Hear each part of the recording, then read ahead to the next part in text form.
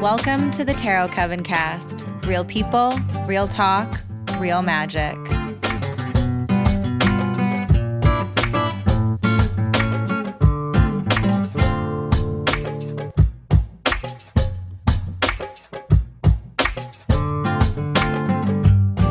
Hello out there, lovely listeners, and welcome to the Tarot Coven Cast.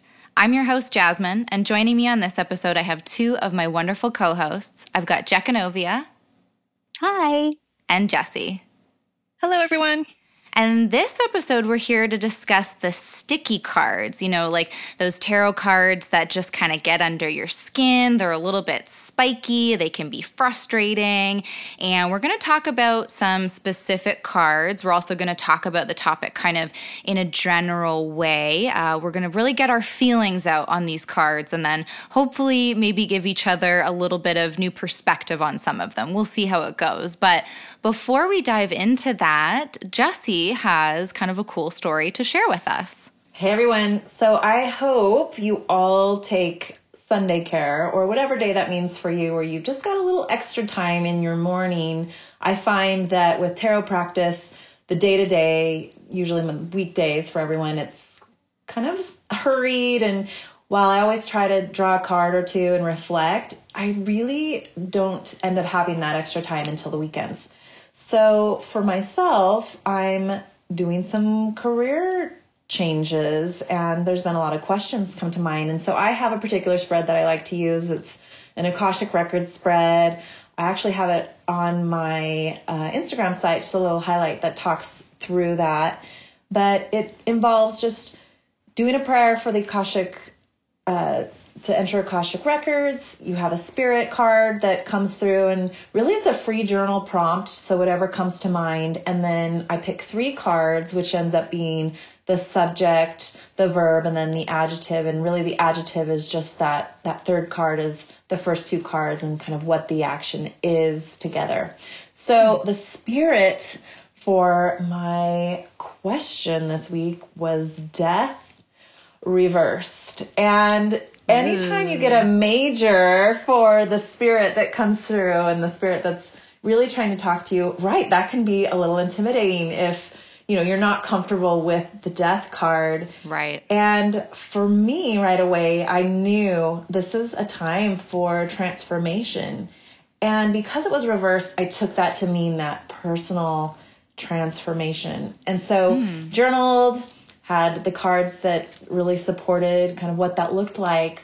And previous to doing that Akashic spread, I had in my mind just put together a spread that I was going to draw for fun on just a job question that I had. So kind of where I was at, the challenges and growth in the prior job, what the new job challenges and growth would be. And then right in the middle, I have a card placement for myself.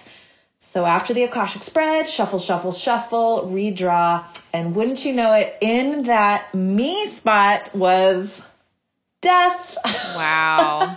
Again, and I love it when those cards just follow you. Like, it's, yes. Let's just make a statement here and make sure that we really get the message. But yeah, that's my fun story. I always love when that happens. It just seals in the message and really, pay attention. That's what it told me. Yeah, well, and I love that. I mean, it feels sort of like synchronicity, because death is kind of one of those classic sticky cards. I think a lot of people have an issue, or at least, maybe at first when they first start reading tarot, it's an issue for them, or certainly if they don't know much about tarot, they look at death and it's like, it's right there in the name, right? It's a little intimidating. So I was going to ask you guys in a little bit how you kind of approach those cards specifically, those ones that are, a little bit in your face like that. But I think you kind of already alluded to it. It's like it's really that time of rebirth and taking it, especially in the reversal, taking it really inwards like that. But yeah, that's awesome. I'm so glad that you shared that. And we'll definitely, we'll talk about death a little bit more, I think, in just a bit. And the Akashic Records thing is really cool. I think we'll have to talk about that on another episode as well. I don't really know much about that spread, but I liked hearing that it's like, I like these position placements, like the adjective and the verb and stuff. That seems really cool. Just being kind of a word nerd, I like that. So and Jackanovia and I were actually going to talk a little bit about the Judgment card because so both of us have weekly newsletters, and it was a card that came up for both of us this week. Do you want to get us started on that? How did it come up for you? Because I think you pulled 3 cards for your letter this week, right? I did. For Judgment, for my reading, it was very much directed towards we have to kind of turn inward and not try to place judgment on other people about how they're handling situations or how they're acting towards you, and to more turn inwards and not react a lot. So you had to really drop that whole I'm judging other people's actions kind of feel. Yeah, absolutely. That's essentially how the card was coming up for me too. I went a little personal with it because Judgment is one of the cards that I would have considered to be a real spiky card. Maybe even within the last couple of months, but I've done a lot of work with it to kind of shift my perspective.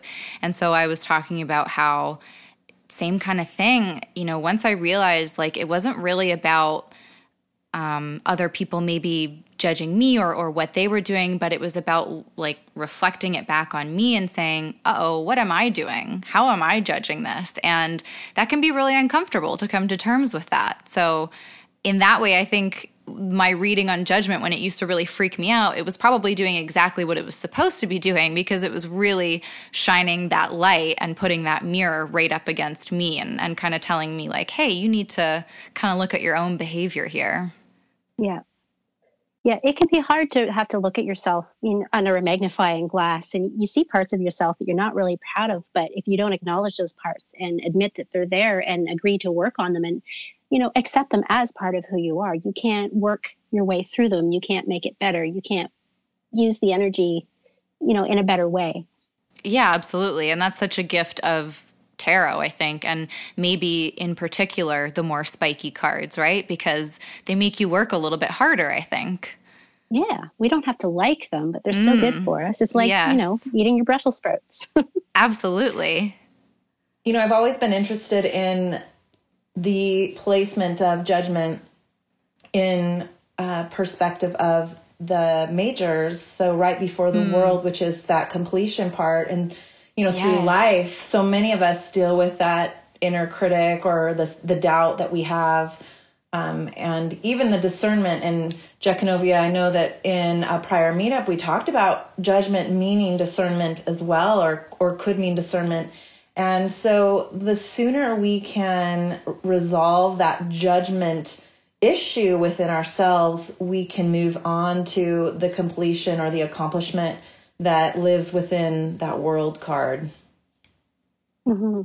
Oh my gosh, absolutely. Yeah. It's so funny that you bring that up specifically, because when I was writing this week's newsletter, or last week's newsletter, I should say, that is something that came to my mind too. I was really thinking about what is the point of Judgment being that sort of second last card, let's say, in the story of the majors. And that's pretty much the kind of the conclusion that I came to. It's almost like a last step in a way, right? Mm-hmm. Yeah. Yeah, like a self-realization and true authenticity. Mm-hmm. Ooh, I love that. Absolutely. Well, awesome. I love that those stories are just so on point for our topic at hand. I love that. So let's move into it. There's a lot to talk about, I think. So, I think that the idea of what, the cards that we find sticky and the cards that we find sweet, because we're going to be doing another episode, of course, where we balance it all out and we talk about those lovely bright cards that, you just love to see. But I think it's super subjective, as is probably most things to do with tarot, because we all have our own points of view. We all develop our own relationships with the cards. But I think, and there's no good or bad cards in the deck, but I think inevitably we're all going to form certain connections which could lean towards either soft or spiky, right? I think some people may have a problem with cards like the Empress or the Two of Cups or even, dare I say it, the Magician, because it's just not where they're feeling comfortable, Then again, maybe, I know a lot of people have issues or feel sort of just uncomfortable when like any of the Swords cards come up. Like that's a particularly difficult suit in general. The Court cards, I think, often trip people up. But I do think that there are specific cards. There's like, as we were saying about Death, it's a very classic kind of spiky card that I think most people, either when they're first coming to the practice or when they maybe don't know too much about it yet, or maybe they're years into it and they still just haven't really resolved their feelings around these cards. But I think certain cards like Death, the Tower, Three of Swords, the Devil, Five of Pentacles, those are the ones that I think really get people, whether it's the imagery or, the names. I mean, it's kind of all in the name when we hear something like the Devil or Death, right? So I kind of wanted to ask you, and Jesse, you touched on this a little bit when you were talking about your Akashic Records spread, but how do you sort of approach the issue, let's say, of these cards when they come up in a reading, or how did you form new perspectives about them or kind of take them out of that box of being a little bit uncomfortable and hard to deal with? How do you like when you notice if you're doing a reading and somebody tenses up if they see that card come up, like do you kind of just let them be in that feeling? Do you kind of help them shift to a new perspective? What's your approach, Jesse? I actually was working with someone who was not familiar with tarot today, and anytime that's the case, I usually, even before I draw or we work through a spread, I touch on Death, the Devil, and usually, and then kind of look at the Swords. But for those, I will just say, hey, this is historically what this means. So if it comes up, I usually preempt it just in case, unless they're somewhat familiar, and then I just let it ride. And yeah, I always love to see the reaction. I think that's a really important part of reading for someone is to see how they respond. In fact, one of my favorite practices is just to draw a card, who am I? And you kind of look that body intelligence, that reaction that comes up right away. If someone's new, it's a really great way to, just kind of acclimate to the card. Yeah, that does sound super interesting. I like that. What about you, Jackanovia? Well, I'm not as gentle as Jess. I generally don't. I don't ever give that warning ahead of time. I mean, if someone's coming to me for a tarot reading, chances are they probably know that there are some scary cards. But I find, for me personally, I do the same type of idea as Jess. I just observe their reaction to it, and then I ask questions. Why does that card seem to bother you so much? Is there something you're holding on to that perhaps, should have been left behind in the past, something that needs to be buried? So that's usually how I get through it, which maybe isn't quite as gentle and sweet as Jess. Well, I think we all have to have our own approach, right? It's what works for you. And I cannot imagine you being, forceful or rude or anything but sweet. So I wouldn't worry about it too much.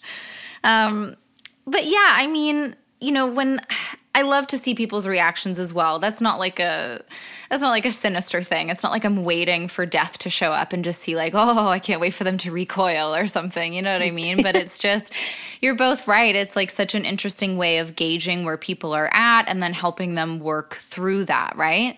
But for particular cards like that, I want to use this word that I don't know if she has coined the term to do with tarot, but Lindsay Mack, who hosts the Tarot for the Wild Soul podcast, she talks about tarot cards having a medicine in them, right? And medicine is just medicine. It's kind of like you said before, we don't have to like it, but we have to eat our Brussels sprouts. And sometimes we don't have to like it, but we do have to take a particular kind of medicine. It doesn't have to be pharmaceuticals. It could be herbs. It could be whatever, right? But that there's something inherently useful in each card. There's an invitation at its core. There's something to be gained from each, and like from all 78 cards. There's something there. And so I think when we see something like death come up, maybe what we can do is move further, like move past the surface of it. Because, okay, let's say you pull death. Well, you're not dead, right? And I highly doubt, maybe it has in the past once or twice, but I highly doubt it is predicting a death. I don't work with tarot in that way personally, where we're predicting the future. But if we move beneath that sort of the scariness of the word death, perhaps for some people, it's like, well, what is at the core of that? And Jesse touched on this earlier. It's a chance for rebirth and changing and transition. And there's so much more than just that word, or just that, probably an image of a skeleton, which might creep some people out, right? So yeah, I think just moving past and looking deeper into things can help us sort of bring those more classically spiky cards out of their scary little boxes.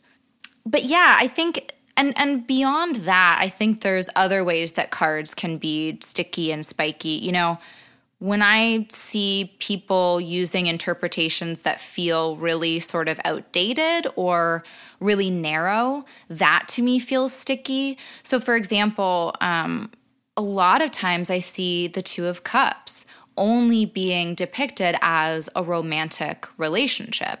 And not everybody is interested in romantic relationships. Even people who are in romantic relationships don't necessarily want to hear about it when they're dealing with tarot. And so I think when interpretations or when cards have been, again, put inside a box that doesn't feel very inclusive, that to me feels sticky. What about you guys? What are other cards or other ways that cards can feel sticky for you guys?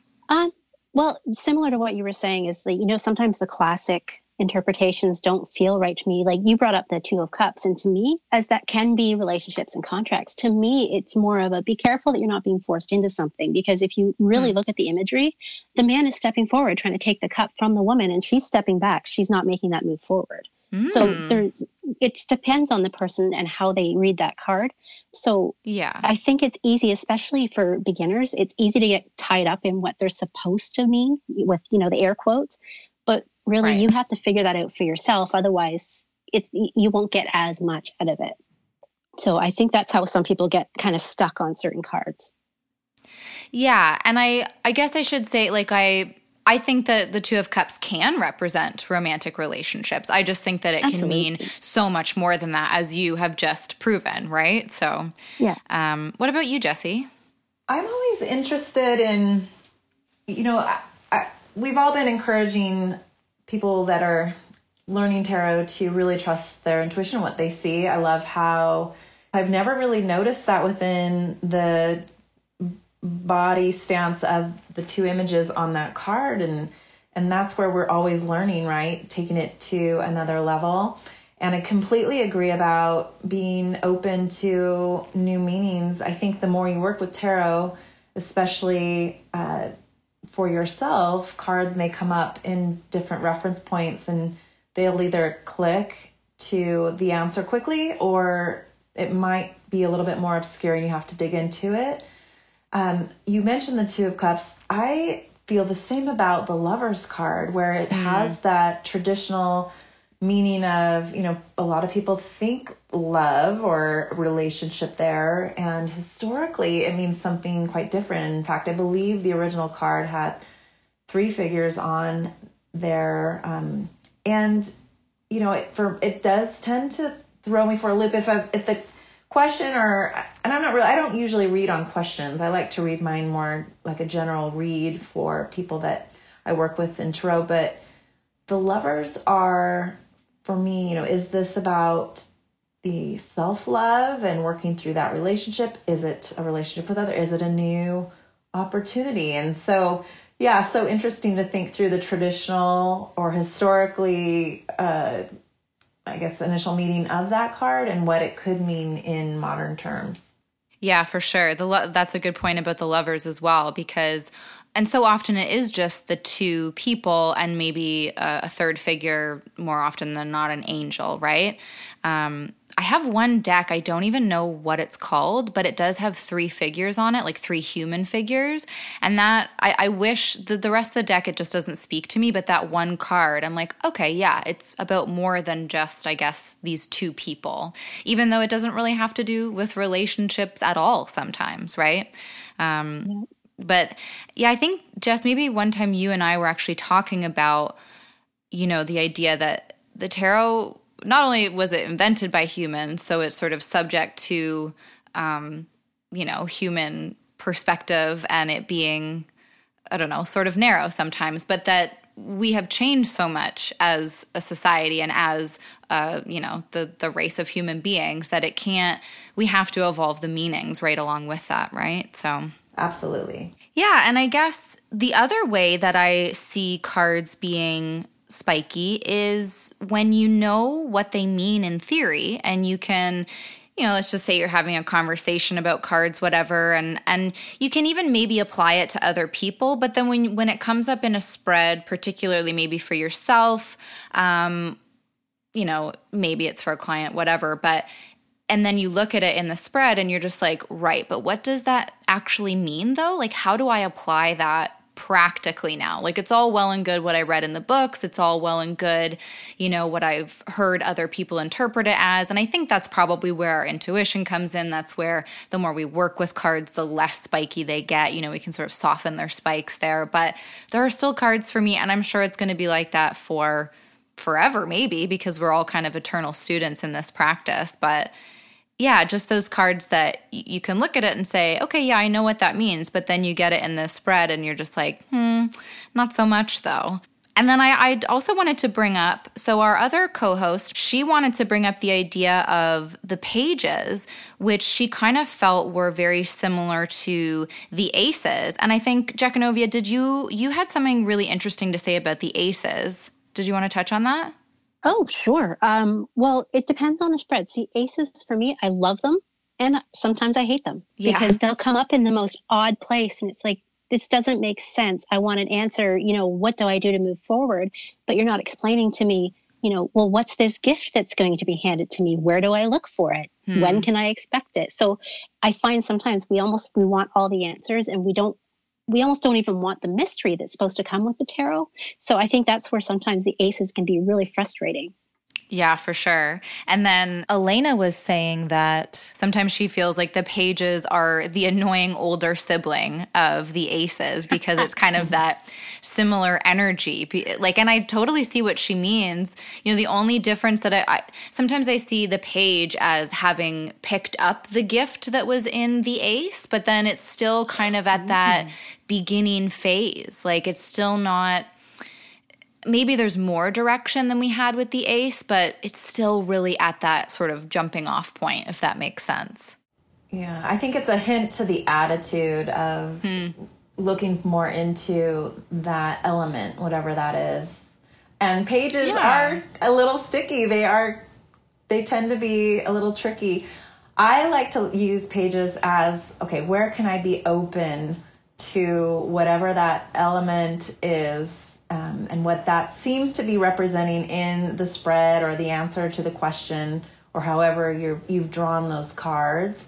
But yeah, it is definitely a connection to the ace and more of the, what am I going to do with this? What could be some action points here? Right. Yeah, that makes perfect sense. Now that I've got it, what do I do with it? Yeah, exactly. Okay, well, unless you guys have any more general thoughts about what the sticky cards mean to you, I think we can dive into our specific cards.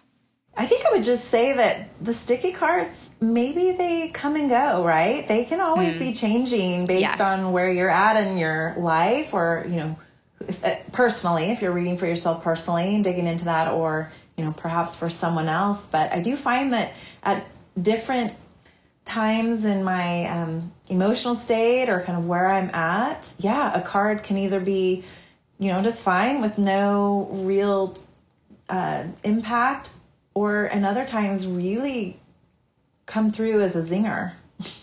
Yeah, absolutely. It's true. Well, and it's like when we were talking before about the judgment card, honestly, I used to hate seeing that, and now I love it. So it is really where you're at with things, your relationship with the cards, how much you know. It's also about, I think, having community, because Jekanovia, you were one of the people that helped me really move past some of my more narrow thinking around the Judgment card. So hopefully we can help some other people do the same with some of these cards. Yeah, I hope so. Well, that was like me with the Death card for years. I hated it. And then when I finally learned how to do, your birth cards, well, death is my personality card. How charming, right? So I learned to love it. And now when it comes up, I get excited because I know it's time to put something to bed, because I need that room and space for something much better. Yeah, for sure. Honestly, so being a Scorpio, I'm super associated with the Death card, right? I'm Scorpio sun, Scorpio rising, so I'm all about it.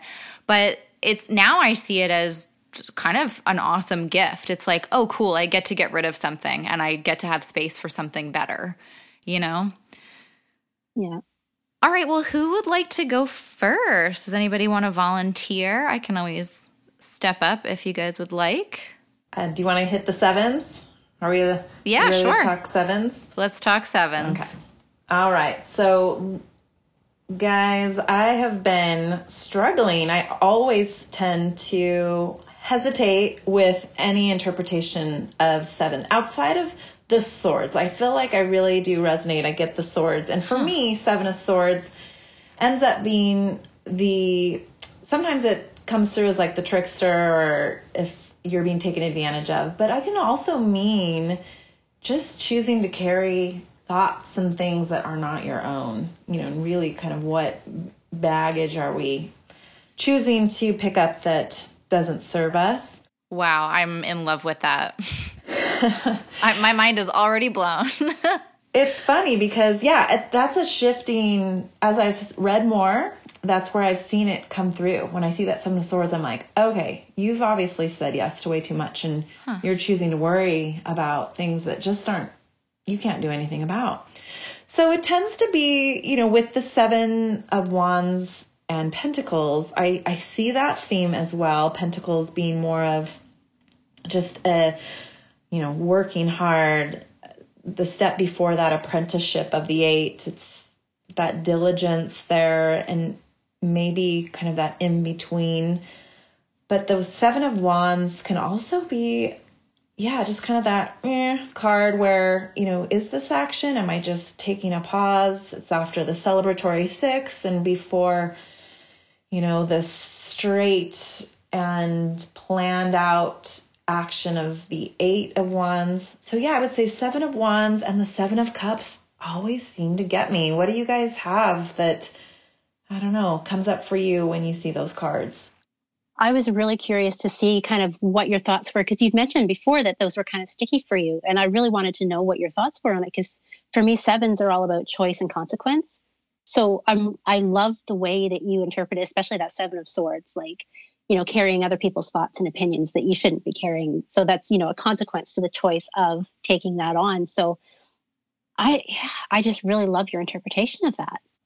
Thank you. And I think with the Seven of Cups, it's more, it's usually, cups or chalices filled with all, sorts of symbols. And it's more of, maybe it is a discernment card. Maybe it is just about making or having options. So multiple things that you could do. But I think the fact that it's dealing with our emotional state or the relationships there, sometimes it just trips me up. Yeah, sometimes with the Seven of Cups, for me, it's either analysis paralysis or, overwhelm. And it could be also a warning, be careful what you wish for. Interesting. So I want to go back to the Seven of Swords just for a second, just to give you more praise, because so often the interpretations I see around the swords don't take into account the whole mental realm of it all. And so I really appreciate that you brought in the idea of, actual thoughts and maybe beliefs as well that you're carrying that really aren't yours, that you can let go of, right? So that's awesome. I cannot wait to now pull that card. For the Seven of Cups, I think the way that it's usually come up for me is when I'm being, I think it could relate to the analysis paralysis thing. And I think that for me, it's like, it's a reminder that, okay, I need to be less in my head about these options, and I need to allow myself to kind of feel them out. So, actually maybe meditating on each option and pretending that I've chosen that path and seeing how it makes me feel instead of worrying about the logic of it all. Oh, I love that. And you said meditate, and that connected to the Four of Cups, which usually ends up being empty. Usually the chalices presented in those visuals are not filled with anything. And with the Seven, you have the cups filled. And so how right does that play between the boredom or pause on the Four of Cups and where at the Seven, a decision is needing to be made? Yeah, it's so interesting. I've started to try and look at each suit as a story. And I mean, I'm not the first to think about it like that for sure, but to try and like look or to base new interpretations around, okay, so we've done the Ace, the 2, the 3. So now what does that really mean for the 4? Or what does that really mean for the 7? But yeah, I mean, I think everything that we're bringing up makes a lot of sense. Again, it's so personal, right? It's the way that these cards have come up for you in readings. And I mean, like right now, if it came up for you, Jekanovia, the 7 of Cups, would it be that sort of split kind of thing? Like it's either this analysis paralysis or kind of be careful what you wish for, because it kind of depends on where it is in the spread or what kind of question you've asked, that kind of thing? Yeah, it would depend very greatly on what I was asking. But at this point in time, it really would be that, okay, you asked for this, so deal with it. Right. It's like that kick in the ass that you need. Yeah, fair enough.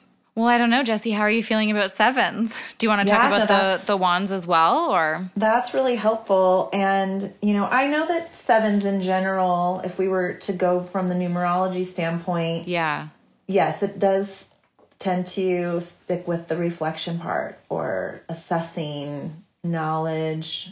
Spirituality comes up a lot with the 7s and discovery. And so, with that 7 of Wands, when I think about the 8, or let's say the 6, celebrating an achievement or being heralded or just kind of enjoying the success that you've had.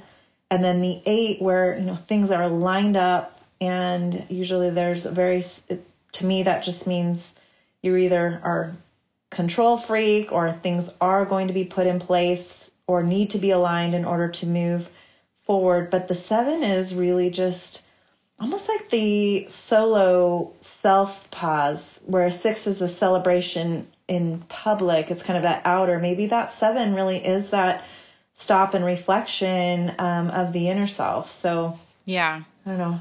I find myself really split on the 7 of Wands too. Again, depends on the question, depends on the other cards around it if I'm doing a spread, but it's often I feel like it's an either or. It's like it really is that sort of pause, but also it feels a little bit about our defense mechanisms in a way, because it's like, are you protecting that hill for a real reason, or is it kind of all in your head and you can actually lower that wand and just relax? So yeah, 7s. I'm starting to feel like, so I'm thinking about each 7, and I really do feel like a lot of them are kind of this either or thing. And so it really depends on where you're at. And so it all comes into that. I think it all really, as most readings do, it really comes down to the intuition and the moment in time, right? Yes, indeed.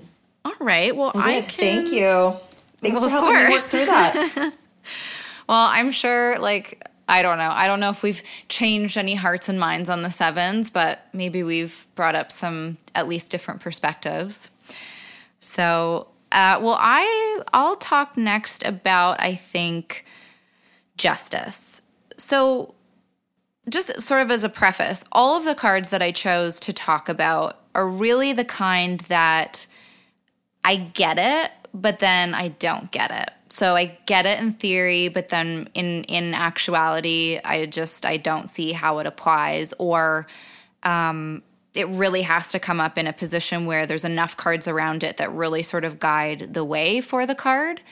So with Justice, I mean, let's say I pull it as just a singular kind of card of the day.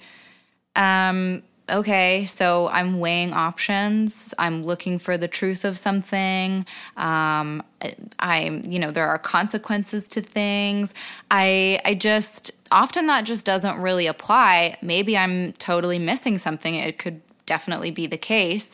I think there's also a personal blockage for me because I'm not a huge fan of, and I know that I can look at justice in different ways, but there's something that always really gets me about it having a kind of link to the justice system. And I just really bristle against that. And I know that that's my own internal work that I need to do to kind of separate it from that. But yeah, that's my first spiky card. So come on, blow my mind, guys. Well, I always think about balance, really. It's kind of that balance. And as I've gotten older, realizing the need for balance in all things. So if I'm working a ton, I need to pull back and make sure that I have equal rest. Or if I'm giving, whoever I'm giving to, I really want to be receiving back in balance. Anytime things are out of balance, it takes us out of alignment. So I always think about alignment. Yeah. Well, that makes perfect sense because just even within the imagery, I mean, obviously there's the scales, but even the way that the figure typically holds the sword, everything feels very straight and upright and aligned and very, very balanced. Yeah. When you pull a card like that, I always find that, especially if it's your card of the day, what do I need to know about today? Mm-hmm. It doesn't matter who you are or what you're doing. There's always going to be that split second as you're pulling the card. There's going to be a thought that pops into your head. It might be maybe an argument you had with someone, or, oh, I've got to call this place today and set up an appointment.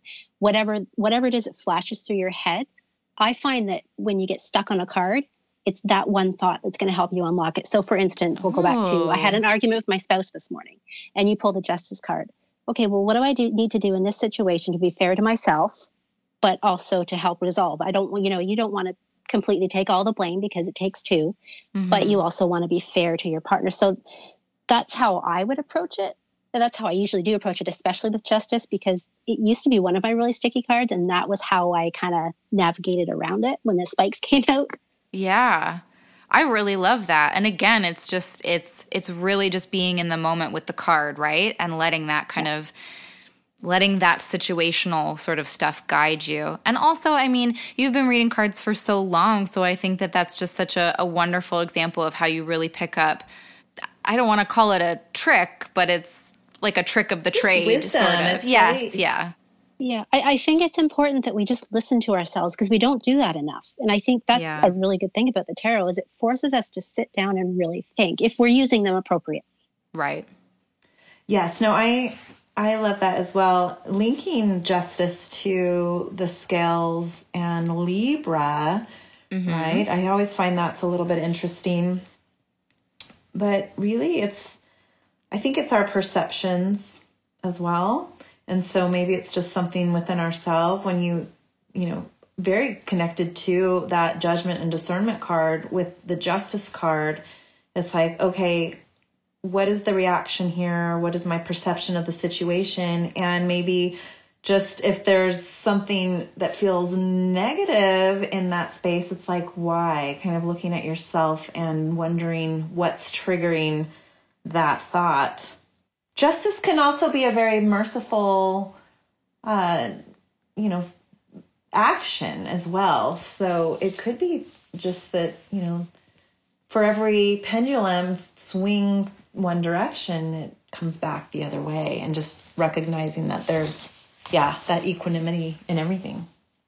Yeah, this all gives me so much to think about. And as you guys are talking, what I'm really picking up, and I think that it would probably be a theme with all of the cards, but it's really, especially what you were saying, kind of linking it to the judgment card, Jessie, it's like, what are my more personal issues with the card, and how does it showing up sort of again reflect that back to me, and how do I work, it's like I even said this before, how do I go deeper than just looking at the word justice or just seeing the scales or just the sword or whatever it might be.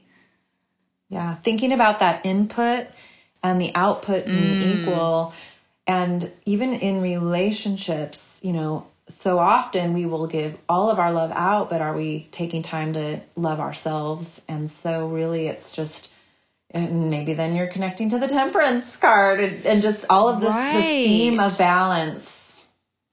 That's beautiful. That really softens the sword and justice. I love that. I'm not sure if this is accurate, so I'd have to double check, but I think at one point someone said that the justice and the judgment card, I think, were swapped originally before the Rider-Waite deck.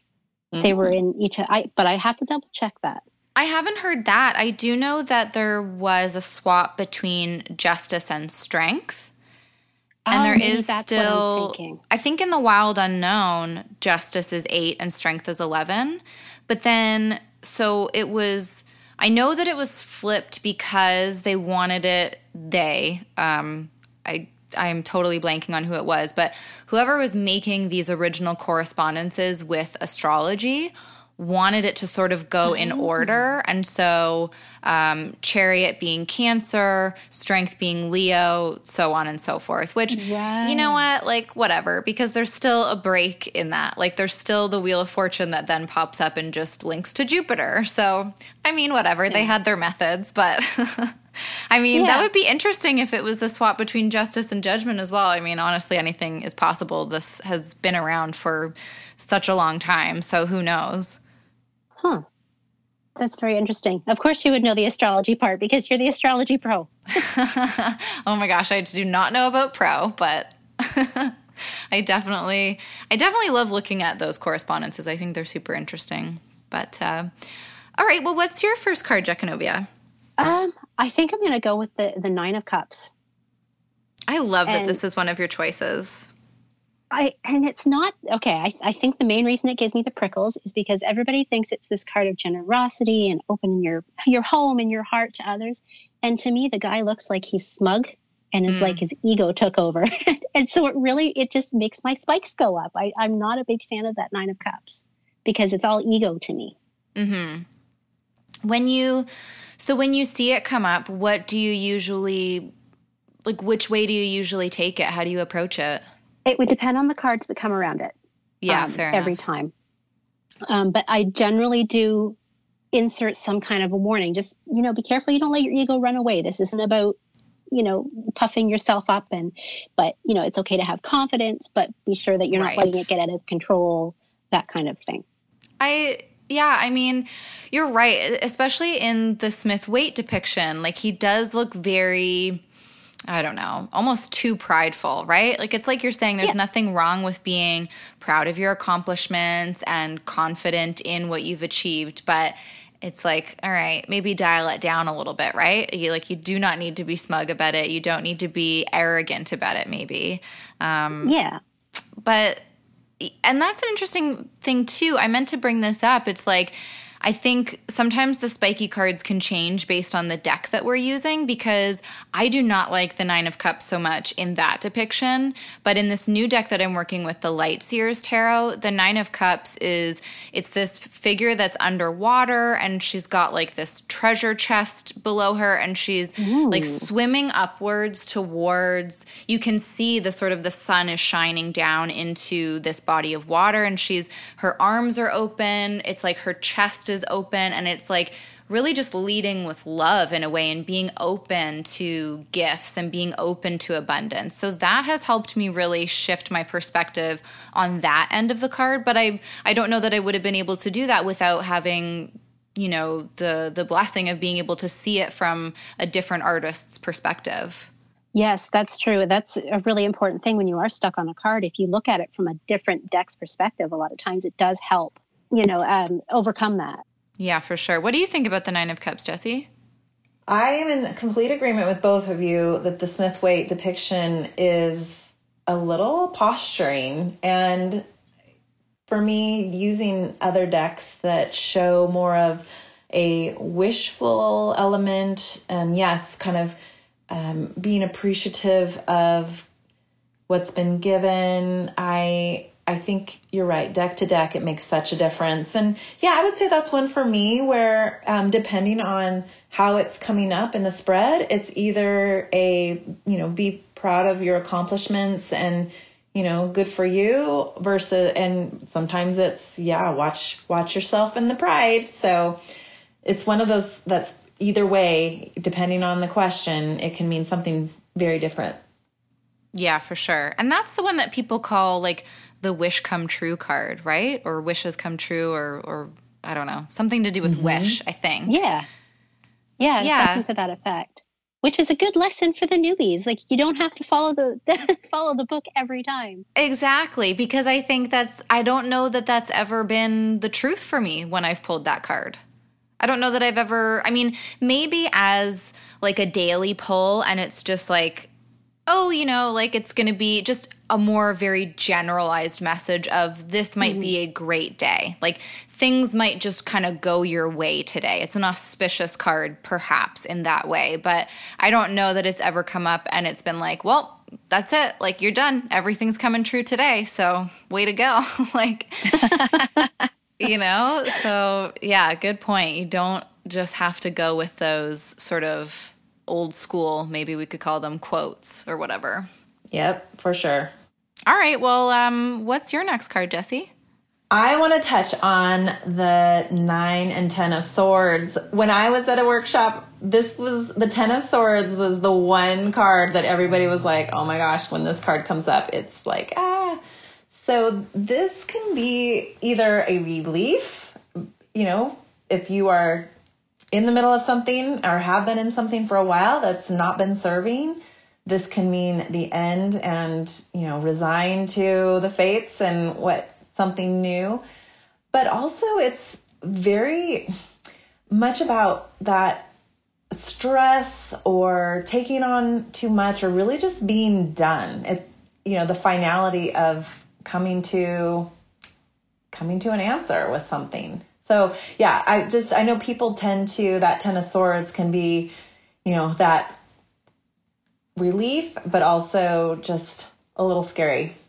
Yeah. And I think most depictions of that card are pretty darn scary. Like, I would say they're more in your face than most death cards are.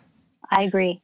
And I'm sure it's purposeful. If we want to look to like Pamela Coleman Smith and why she decided to depict it that way, I'm sure that it was meant to really show us like, okay, you're done. You can't keep like you're on the ground, you're impaled completely. Like, you cannot keep going on this way. Something has to change, right?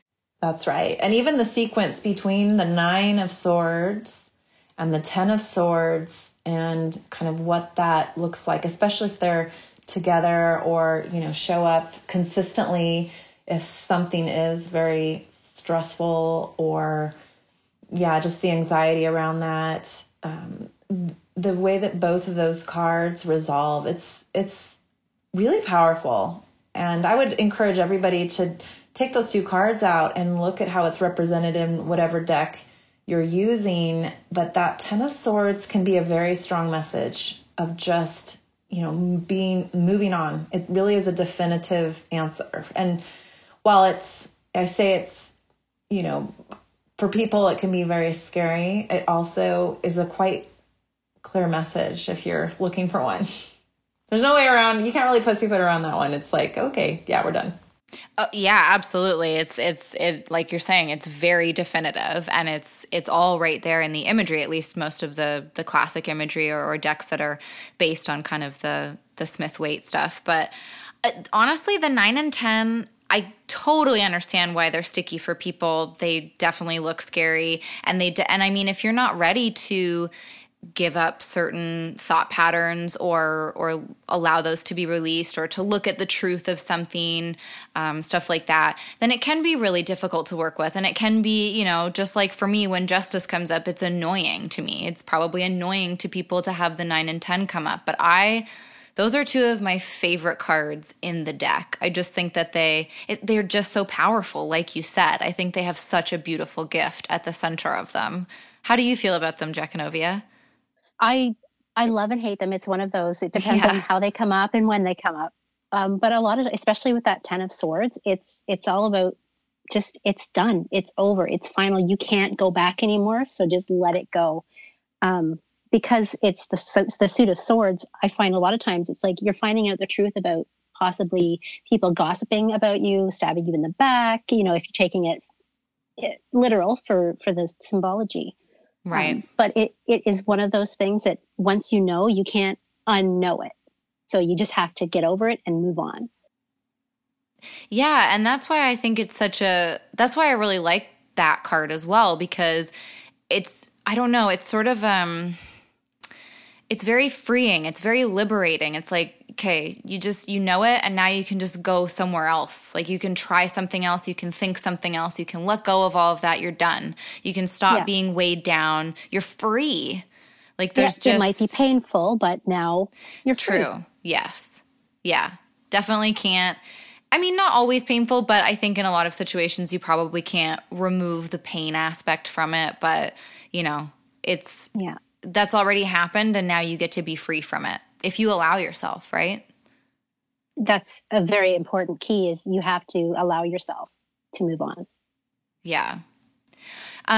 So Jessie, you bringing up the 9 and 10, are these cards that you had issues with, like when you first started reading, or have you always liked them? Because I just feel like I love that you brought them up, because I think they are very classic spiky cards, but I wonder if you're bringing them up more from a perspective of, they could be spiky for a lot of people. I just didn't know if there was anything more personal there. Well, very intuitively of these cards have come up a few times as I was transitioning from a last job that was very stressful. It was the 10 of cards that came up at the end, and I was like, wow, I'm done. I really am done. And, it is the relief cards, those ones that just confirm what you already know. It's actually, any of those cards that really force us to stay in an emotional state can often be tricky, because we spend so much time distracting ourselves with, devices, technology, entertainment, and tarot will make you sit with the uncomfortable feelings, but really that is where the growth comes from. And so any of those cards that trigger that emotional space, wow, sit with them. And that's important for all of us to kind of get to that next level of understanding not only people around us, but ourselves. I am just sitting here nodding furiously. Yes to all of that. It is so true. And I think it's so often the swords that bring those up. And I don't know if that's because we all have such tricky relationships, like with our brains and with our thoughts, and the way that they mix with our feelings, and particularly in that 3 of Swords, where it kind of all comes to a head, right? But I don't know. I think that's why they're some of my favorites as well.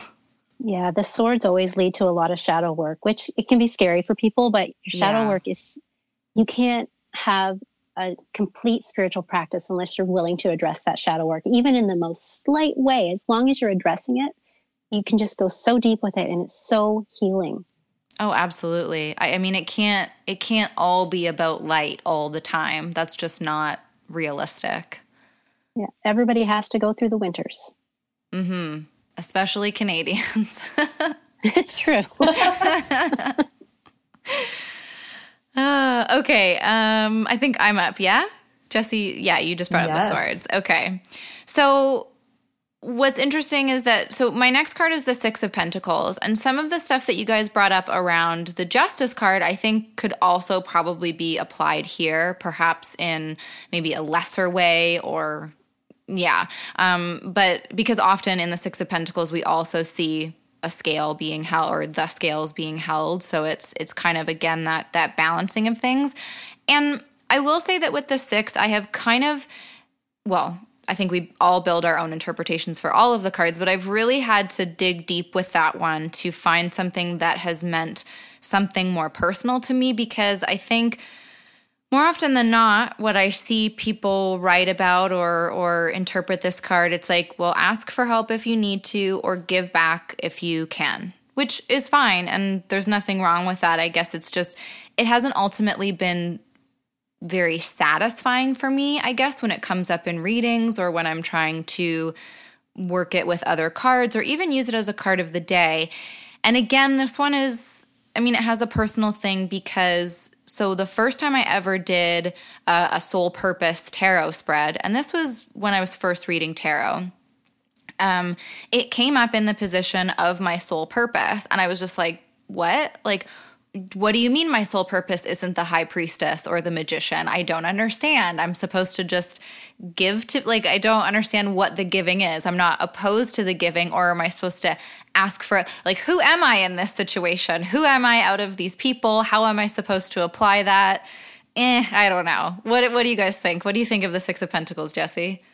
Well, maybe, when in that situation, it's like what comes to mind is just knowing boundaries and again, giving, but also making sure that you're receiving just as much as you're giving. And I think the sixes are very much about, your personal transitions. And while it's very much community, I think it's community focused. And so it's like, how are you interacting within that community? And for you, I love that it came up for your soul's purpose, because you are so good at building community within your writings and your online space, but even, putting together podcasts to share and to educate. And, it's not just about money, but it's like knowledge and gifts and just parts of you that can make the world better. And so it's really just making sure that you are giving,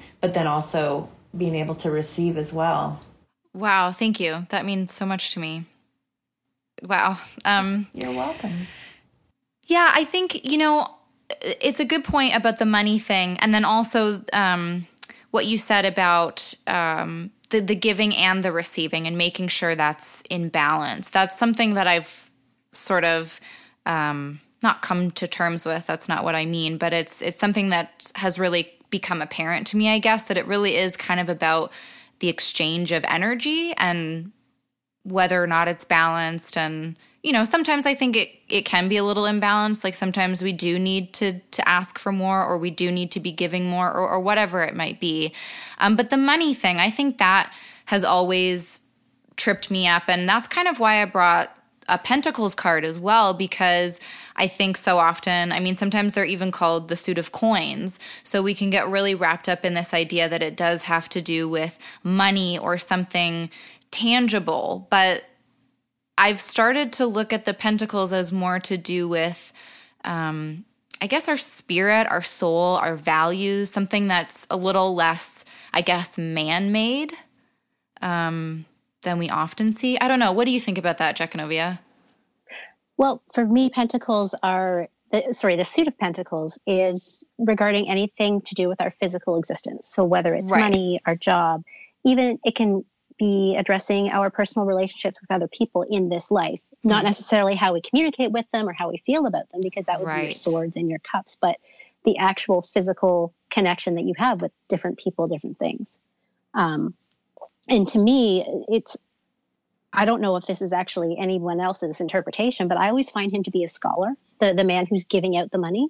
Okay. And if you notice, he's only giving it to one person and not another. So that'll go back to your judgment card. So you're discerning, is this a balanced, what's the word I'm looking for? Is there reciprocity going on here? Exchange, yes.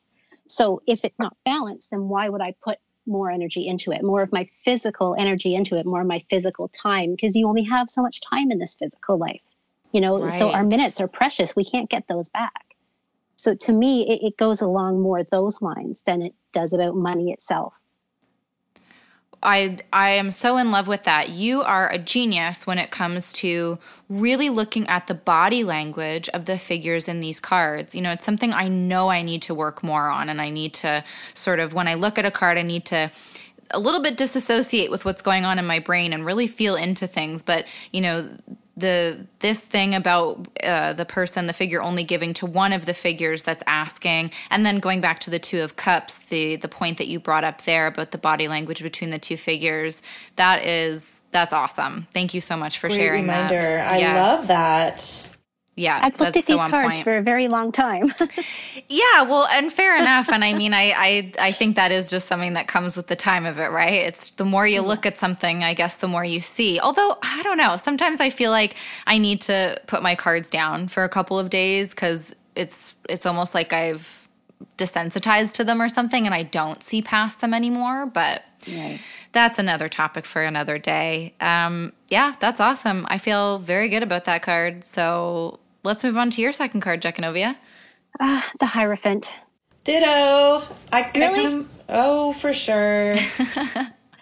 I prickle so much when I get the Hierophant. I think it's because, as we've already established, I don't like rules. Mm-hmm. And I always feel like the Hierophant is telling me how I'm supposed to think and how I'm supposed to feel. It's that authoritative person who, doesn't really care what you think because, you should be doing everything that they say without question. So that's why I bristle with that one. Yeah. So it's the idea of that authority that you're just not here for. Yep. Yeah.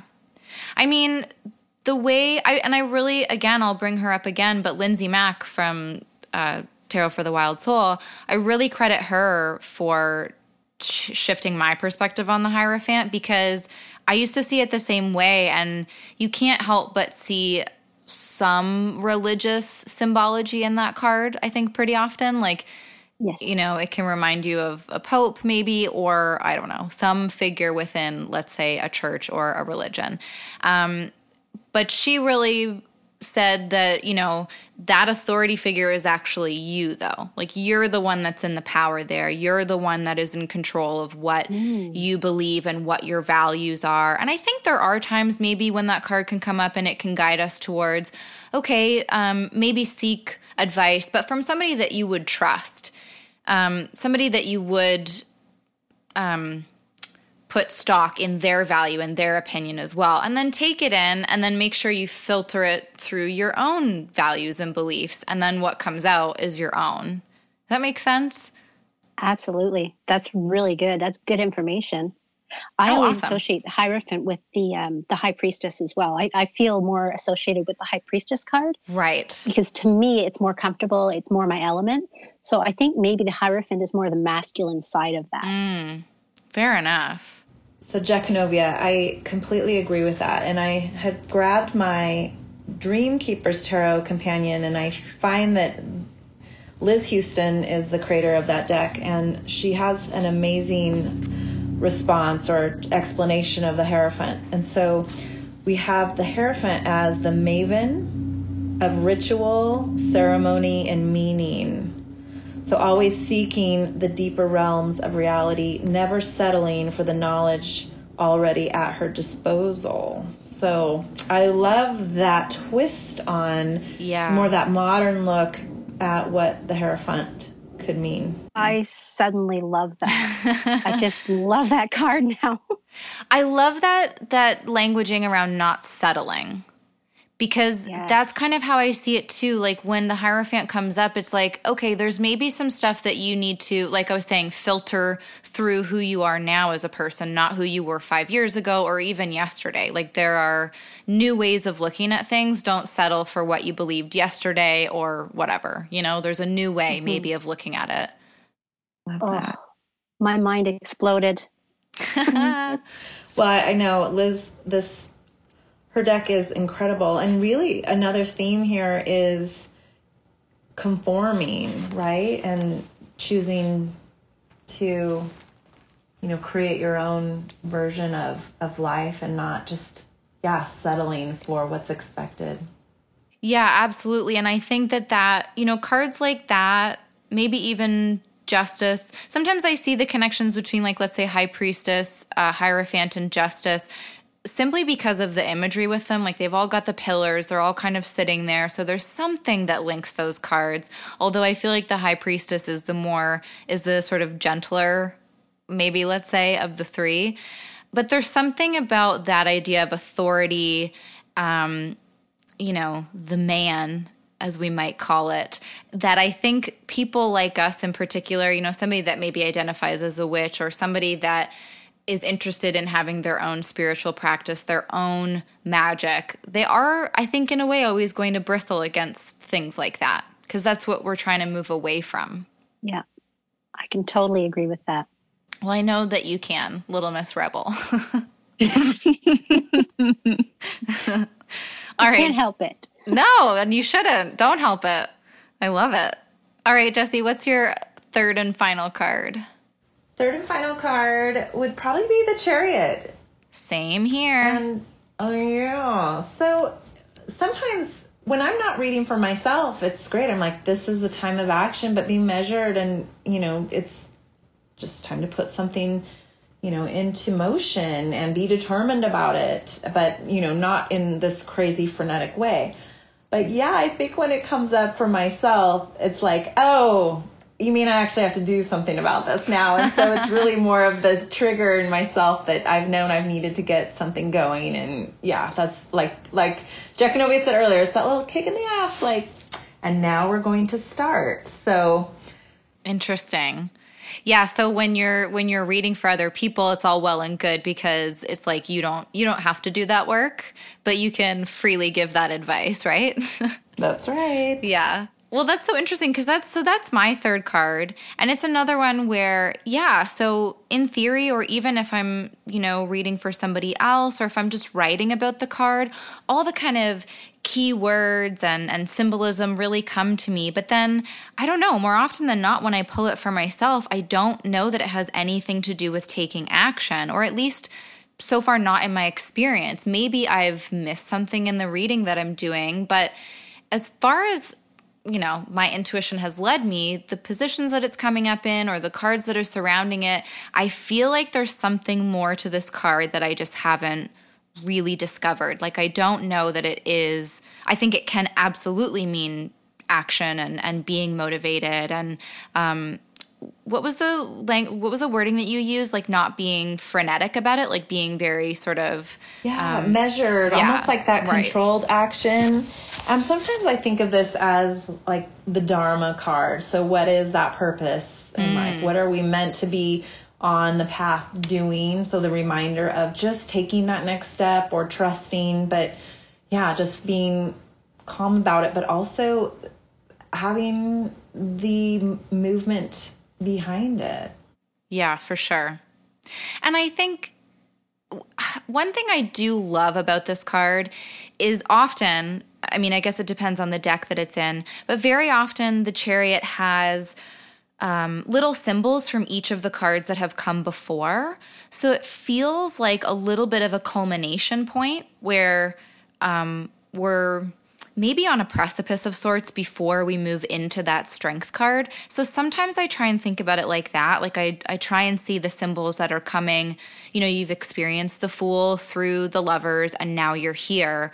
What have you learned? What can you reflect on? And how can you, I guess, take that into your action? Yeah, really it's about self-mastering. So becoming aware of, you know, how purpose of mind, thought, feeling, action. I have to admit, I am shocked that you both struggle, or not struggle, but bristle with the Chariot. You just embody the energy of it. You're just ready to go, and you have this vision, and it's amazing to watch. But I'm just really surprised that you both chose this card, because I mean, if you again, I'm looking at the Rider-Waite-Smith deck. Yeah. But there's no reins. He's not reining in these sphinxes that are pulling it. Right. So he trusts them. They're very loyal, and it's his energy, his balance of masculine and feminine. So there's that balance coming again. You've got the moon and the stars. So you have all this deep inner wisdom, forward movement, the golden wheels, like, you know, you're on fire. Like, it's just, but all of this combined, he's not actually moving. Right. He's standing still. So that's why I don't struggle with this card, but I always love to just flip it and go, okay, why aren't you moving yet? Do you even need to move? Do you need to take action right now? Or are you already doing what you need to be doing? Ooh. So, yeah, that's my little 2 cents.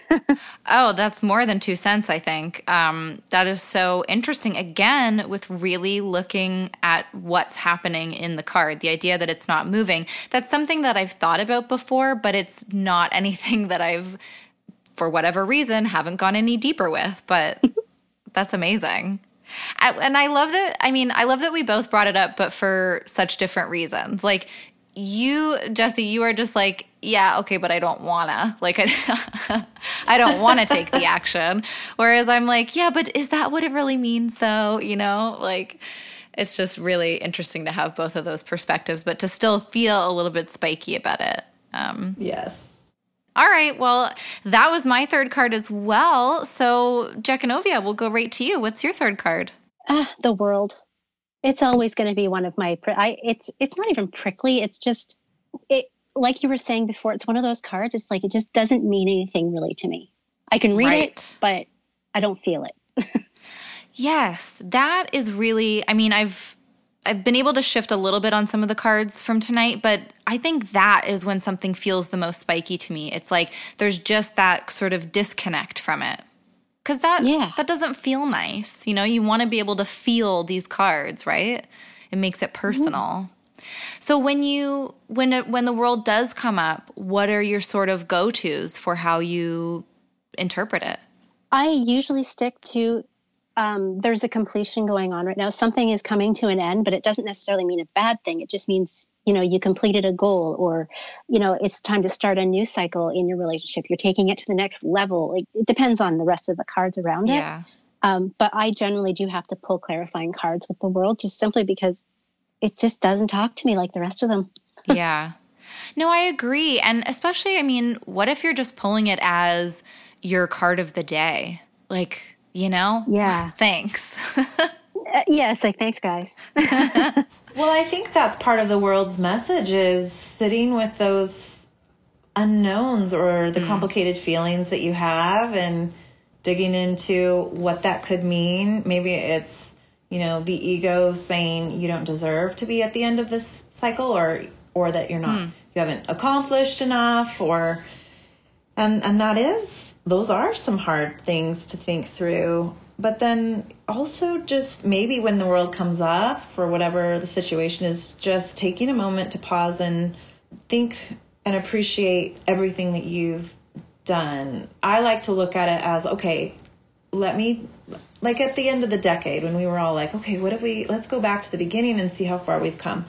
Taking a moment to really honor any sacrifices, or just how you've learned, whether it's, you know, through relationships or educating yourself, growing, all of those lessons.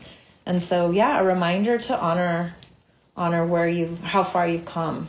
Mm-hmm. Yeah, definitely. There's something about it's like taking that moment of pause to see how things maybe have come full circle in a sense.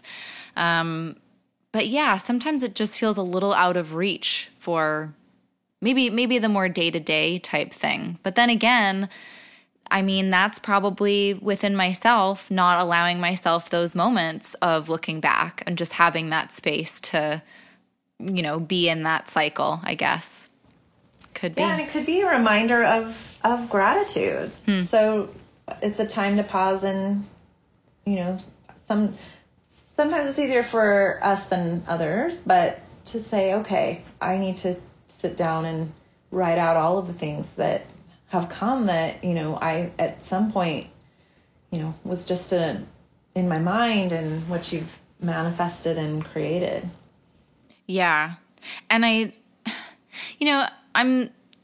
as we're talking about the World, because of course it's the last in the major arcana, so it feels like it holds, I don't know, it feels like it should just be this big spectacular thing, right? Because it's like the end of this. I mean, and the majors in general, they're not supposed to, that's the wrong word, but they're the kind of the bigger energies of the deck. They're the archetypal things. They're the big life happenings in a way, right? And so I guess when we get to the World, there's something about it that I feel like it's supposed to be, again, using that word, but it's like it's charged with all of this really big energy, but maybe it really is just about showing some gratitude and looking back, and maybe that is big enough, really, I think is what I'm trying to say. That's brilliant, because if you think about it, it's when you reach a goal, it's like, okay, now what? Yeah. It's over. Now you always have to have something else to look forward to. So maybe she's looking backwards because she's like, it's the journey that matters. It's not the end result. And she's going right back into the Fool because everything's a cycle, right? Yeah. It's everything that happened along the way. It's not even the end, right? What's that joke people say? It's like, oh, it was the friends we made along the way or whatever. But like maybe that is what it is. It's just, I love that idea of her looking backwards towards, let's just even say all of the cards in the majors and all of the experiences that she's had in that that particular journey, that particular spiral of things. I like that. I think you guys just helped me with that. Thank you. Oh, yay. That's good. Well, I mean, did you guys have any backup cards that you wanted to sort of touch on a little bit, or are you feeling spiked out? Yeah, I think we were pretty thorough. Yeah, we hit all the ones I could think of. Yeah, same here. All right. Well, that was an awesome conversation. I hope we've maybe shifted some perspectives for everybody else as well. I know mine has been shifted on a couple of these cards, and it was just a good conversation in general. So thanks for being here. I love the brain candy. You guys are good at that.